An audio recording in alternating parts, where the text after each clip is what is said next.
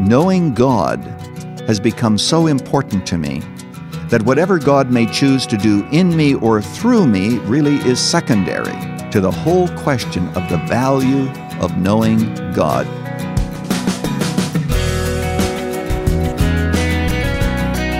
Join us now for First Person, and today's guest, author and pastor Dr. Erwin Lutzer of Moody Church in Chicago. Welcome to this week's conversation. I'm Wayne Shepherd. Erwin Lutzer is one of America's truly great pastors and Christian thinkers, but what are his roots? How did God first move in his heart and mind to convince him of the purpose he had for his life? We'll get the answers to those questions in just a moment from Dr. Lutzer.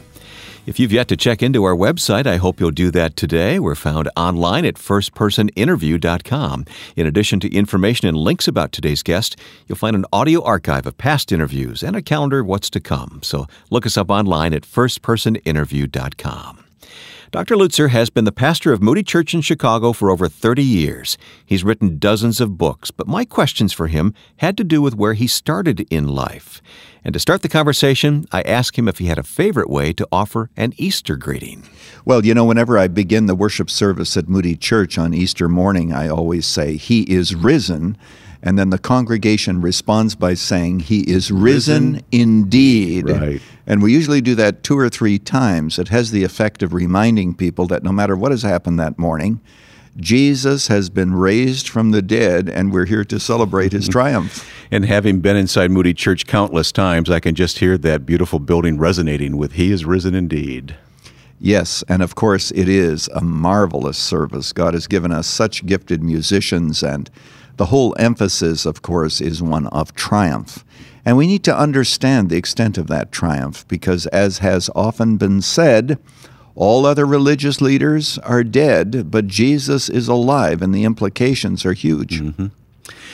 Well, we of course celebrate the resurrection here this weekend, and it's a marvelous weekend to get to church and to celebrate with other believers. But on this program, I like to learn about people's lives. And as long as we've known each other, I realize I don't know a lot. I know you were born in Canada and raised in Canada, but that's about the extent I know of your early life. So let's start there. Do you mind? Not at all. In fact, I have to go back a little bit and talk about my parents. Okay. They were Germans raised in the Ukraine, and in World War I, there was a fear in Russia that the Germans within their borders might mutiny and side with Germany in the war. So they became refugees. My father's family went to Afghanistan. His mother, my grandmother, died there, and a brother. My mother's family went to Siberia. Relatives died along the way. Huge suffering. They came back, never knew each other, though they were born within 100 miles of each other, came to Canada, met in a little church. My father asks if he can walk my mother home. She worked a half mile from the church. This is their first date. On the way, he asks whether or not she would marry him. Oh, my goodness. She says that she'd have to think about it, but within 3 weeks, they were married. And my father died at 106, and my mother's 102, and I spoke to her last Saturday. They were married for 77 years. And I always say, Wayne, that my parents lived so long that I'm sure until my father died, all of their friends in heaven thought that they just didn't make it. Was this Western Canada? Yes, Saskatchewan, which is north of Montana and North Dakota. Okay. So what was it like growing up? Oh, a farm. I was born on a farm 6 miles from a town of 75 people. We milked cows. We had wheat. And we would take that, and sell it in the country elevator. So you had a list of chores, no doubt. Oh, no doubt. Actually, I was the youngest, so my chore list was a lot shorter than those of my brothers and sisters. But exactly. And so I milked cows, and of course, I spent most of my time on a tractor. And that's where I began to memorize Scripture. Okay. During my college time, when I was in Bible college, Winnipeg Bible College, I made a promise that I would not graduate until I could quote the entire book of John. So I worked on it for years, would forget what I had done and kept redoing it. But I would study then in the evening and during the day, quote Scripture on the tractor. One time, I quoted the entire book of John, 2 hours and 15 minutes, beginning from "in the beginning is the Word" right to the end. On another occasion, on the tractor, I quoted Scripture for 4 hours and 15 minutes without repeating myself, because I had added Ephesians and 10 of the Psalms and First Peter, and a number of other books. Well, back up. What gave you that hunger for the Word? Wayne, I can't explain that except to say this, that even as a teenager, there was something within me that told me my destiny wasn't the farm. And then something else happened that was revolutionary. I came across Billy Graham. I listened to the Hour of Decision as a teenager as often as I could. In fact, because he was on 2 different stations, I would listen to him on a Sunday afternoon at 3:30 on one station and maybe 4 o'clock on another. And I always say that my generation of teenagers was into Elvis Presley and I was into Billy Graham. And no one will know, and I tried to tell Mr. Graham this once, but I don't know whether or not he accepted it because he is so humble. But nobody will know the impact of Billy Graham on my life. Something else happened. His first film was Mr. Texas. My sister comes into the room and says, we're going to Weyburn. That was a town about 20 miles away, maybe 5,000 people. That was huge for us. Everything was probably 20 miles away. Yeah, everything was 20 miles away. And she said, there's a film called Mr. Texas, and it features Billy Graham. And I remember saying to her, who's Billy Graham? And she said, well, he's this evangelist in the United States who preaches to large crowds and hundreds of people get saved. I went there, and I'd love to see that movie again, by the way, and they've told me at the Graham Center I can sometime. Good. But I'll tell you, I remember Billy Graham coming out.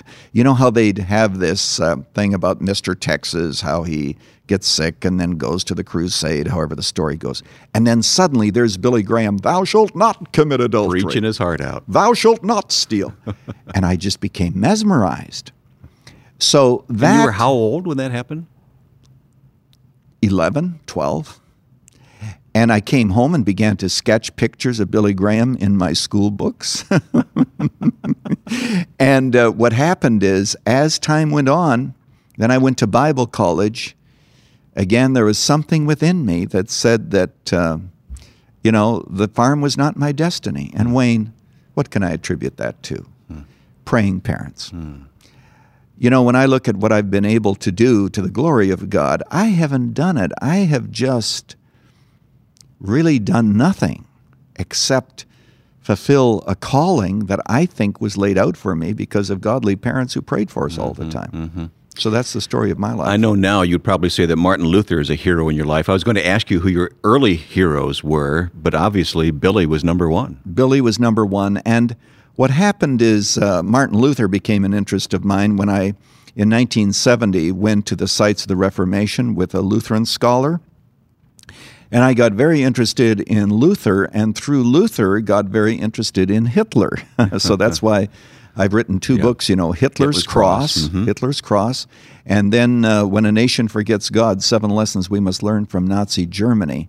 So those books grew out of my interest in how could Nazi Germany happen. Yeah. But Luther, I don't agree with him theologically about infant baptism and a number of other things, but the thing that I admire is his courage, the fact that he uncovered the gospel and understood justification by faith alone with a great deal of clarity.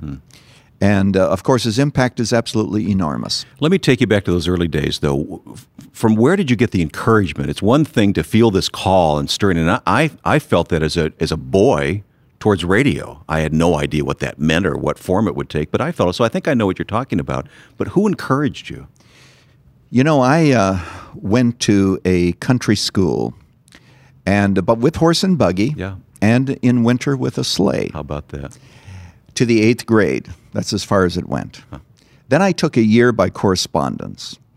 Did terrible. I couldn't study alone. I was doing other things. 10th grade, I went to a Christian high school. And in this Christian high school, a friend of mine and I, we would preach together. We even went into an old schoolhouse that was non-existent, and we'd pretend that we were Billy Graham's preaching. I mean, this really gets crazy. But that's why you're so good at imitating him today, right? That's why I still do Billy today. But the point is that throughout that time, and then as a teenager at the age of 17, I preached my first sermon on Moses, which to no one's surprise, most of which was taken from Billy Graham's book, Peace with God. I still remember the sermon. People would say, you know, you have the gift of preaching. You're going to be a preacher someday. And those motivations. Isn't it amazing how a word in season like that can just affirm a young person? Huge. Because a young person doesn't know his identity or his giftedness. And if he's good in something and people affirm that, then what you're always, Wayne, a person is always going to be motivated to do where he has been affirmed, right? For me, it was a plumber in my church who poked me in the ribs when my voice changed and said, "Don't you think this kid belongs in radio?" Isn't that amazing? That was the spark. So to all the people who are listening to this, encourage some young person, encourage a child, and they will begin to be motivated to do better in that area of encouragement. So you went to Winnipeg to Bible college. Yes. And your gift was stirred again and Yes. equipped. And yes, of course. That's where I did the scripture memory and so forth. And then we had a professor there who I'd never heard of, and he was the new president, young man, full of energy, whose name was Elmer Towns. And one day Elmer Towns, who I also impersonated back in those days, by the way, but one day Elmer Towns said to me, "Erwin, you should go to Dallas Seminary." Never heard of Dallas Seminary. I mean, remember, I'm a farm boy brought up on the farms of Saskatchewan. Who's ever heard of Dallas Seminary? And so I asked him about it, and he said, "I will write you a letter that will commend you to Dallas." And so he wrote a letter. I ended up at Dallas Seminary the fall that Kennedy was shot. I remember that with a great deal of clarity. We just came out of a classroom and heard it.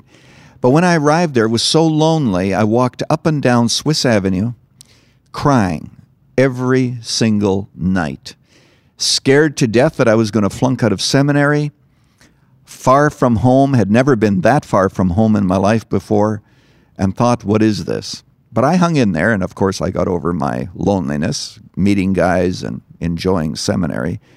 And then, remarkably, I ended up teaching in Canada, but again, restless, come to the United States, and here I am. And I think it's working out just fine. More with Erwin Lutzer coming up on First Person. When you join us next week, you'll hear Scott Rowley of the Franklin Table. If we're talking about anything, friendship, if we're talking about anything in terms of a care for the poor or racial reconciliation, I tell people it's simple because all you're doing is loving someone. It's simple. It just costs you your life. He has a genuine heart for the poor, the oppressed, and for reconciliation. Scott Rowley joins us next time on First Person.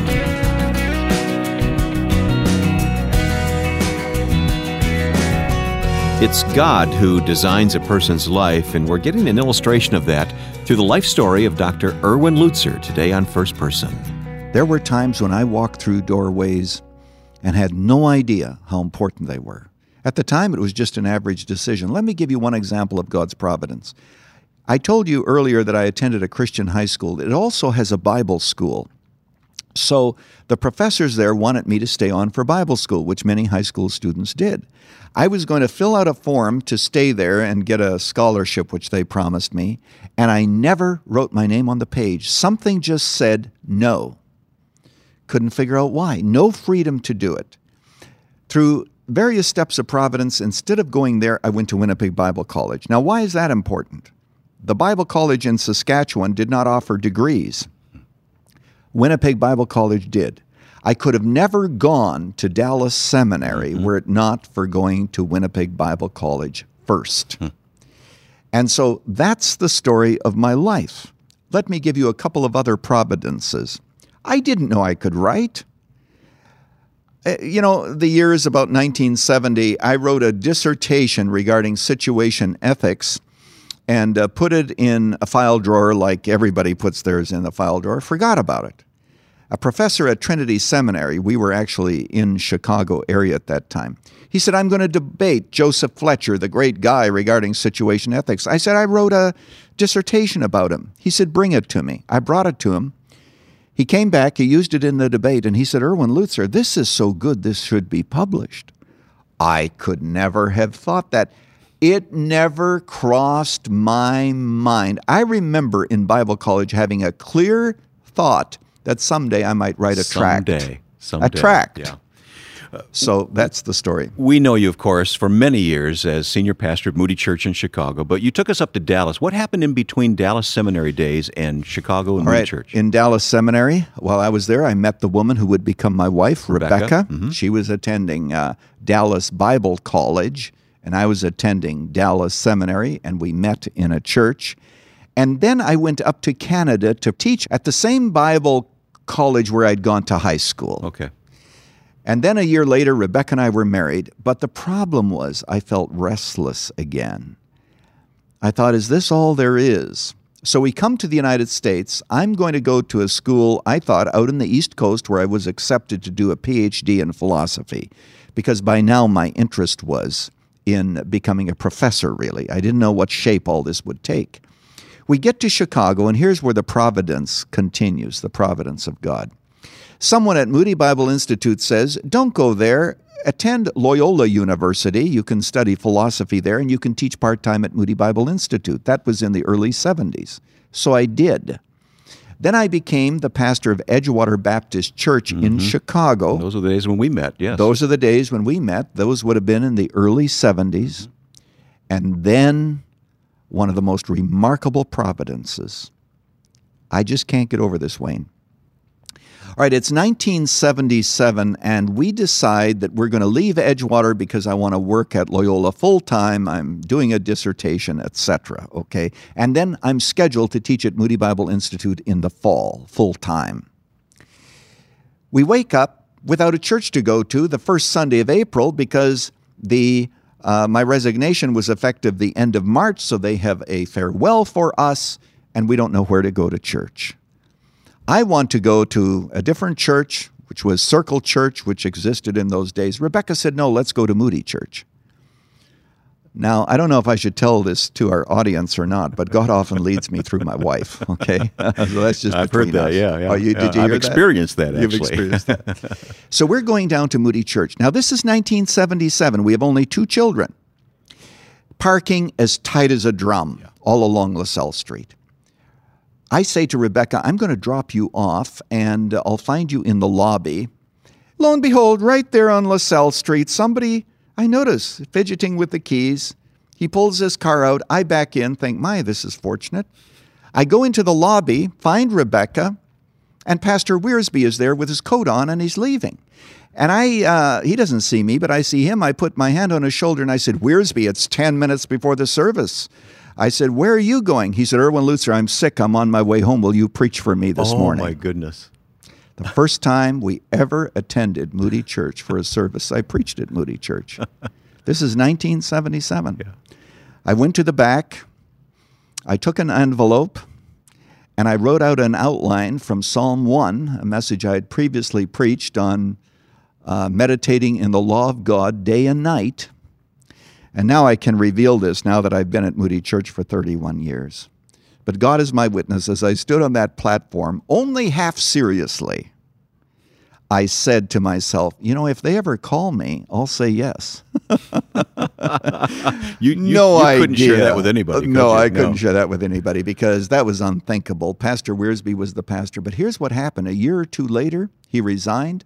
I became the interim pastor for 18 months. And we encouraged the committee to find someone else. I knew that I was going to be the pastor. This was as certain to me as anything. But I wanted them to investigate other possibilities so nobody would say, well, we chose Pastor Lutzer too soon. So after a year and a half of that, the congregation actually began to write a letter. They had a letter writing campaign to the committee that said, look, don't you see that God has called Pastor Lutzer here? Now, earlier, the committee had asked me, and I said, no, I want you to investigate other possibilities. But once that began to happen, I said, okay, now they're serious. You know, as you share that, I'm thinking all the way back to your mom and dad, who could have had other plans for your life, but they were open to what God had for you, and no doubt encouraged you. You know what the remarkable thing is? Here's something that sometimes almost brings tears to my eyes when I think about it. My grandfather, that is on my mother's side, came here to Chicago before World War I with the intention of bringing his family here.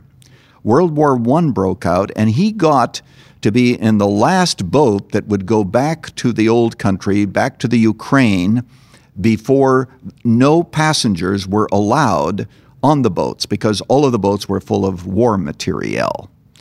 So he got back there. But when he was here in Chicago, intending to bring his family over, he wrote back and said, "The buildings here are so high that God must have built them." I've often thought to myself, my grandfather, I'm sure, never dreamed, and of course I never met any of my grandparents, but he never dreamed that someday he'd have a grandson in Chicago who was the pastor of a church. His own flesh and blood. Yes. And you know, my parents didn't know English too well. In fact, when they came here, they knew no English from the Ukraine, but they did learn it very well in the latter years of their life. But what they said early on was this: we cannot speak English very well, but we hope that through our children, the gospel will go out. I have two sisters, both of whom were missionaries, one in Africa for 30 years, one in Mexico with her husband, with Wycliffe, for about 20 or 25 years. And then their youngest son has had the opportunity of preaching the gospel to a lot of people. It's the vision of parents who, in their simplicity, hung on to God, trusted Him. I'll never forget, it's about 1959. Hail comes and wipes out the whole crop. My father didn't have insurance. It's our whole year's worth of money. Our parents had us get on our knees to thank God for His goodness. That's more powerful than sermons preached, you know. And that's the impact of a life lived for God. I have indeed a goodly heritage. My father's in heaven, my mother's still alive, but I'll tell you, it's all of God. You've spent a lifetime preaching, writing, teaching. How do you look at God's Word now? Is there a passage that just speaks to your heart about all that God has done? Well, there are many passages that I could refer to, Wayne. Frequently when I sign a person's Bible or book, I use Psalm 16:11, where it says, "Thou wilt make known to me the path of life. In thy presence there is fullness of joy. At thy right hand there are pleasures forevermore." And I want to emphasize that at the end of the day, knowing God has become so important to me that whatever God may choose to do in me or through me really is secondary to the whole question of the value of knowing God. And that, at the end of the day, is the calling to which all of us have been called. And helping others know God as well. Along their journey. I really enjoyed our conversation with Dr. Erwin Lutzer. Since that interview was recorded, his mother, whom he spoke of so fondly, has gone home to be with the Lord. I didn't even get a chance to mention Dr. Lutzer's extensive ministry on radio through Songs in the Night, Running to Win, and the Moody Church Hour, but we'll provide a link on our website so you can learn more. That website is firstpersoninterview.com.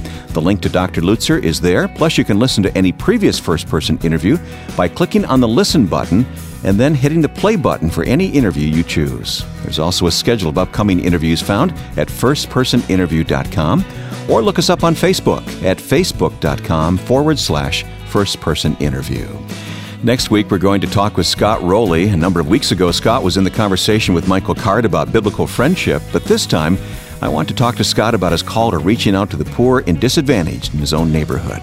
So join us for a conversation with Scott Rowley next week at this time as we talk about what Scott calls the Franklin Table. Now, with thanks to my friend and producer, Joe Carlson, I'm Wayne Shepherd. We'll see you next week at this same time for First Person.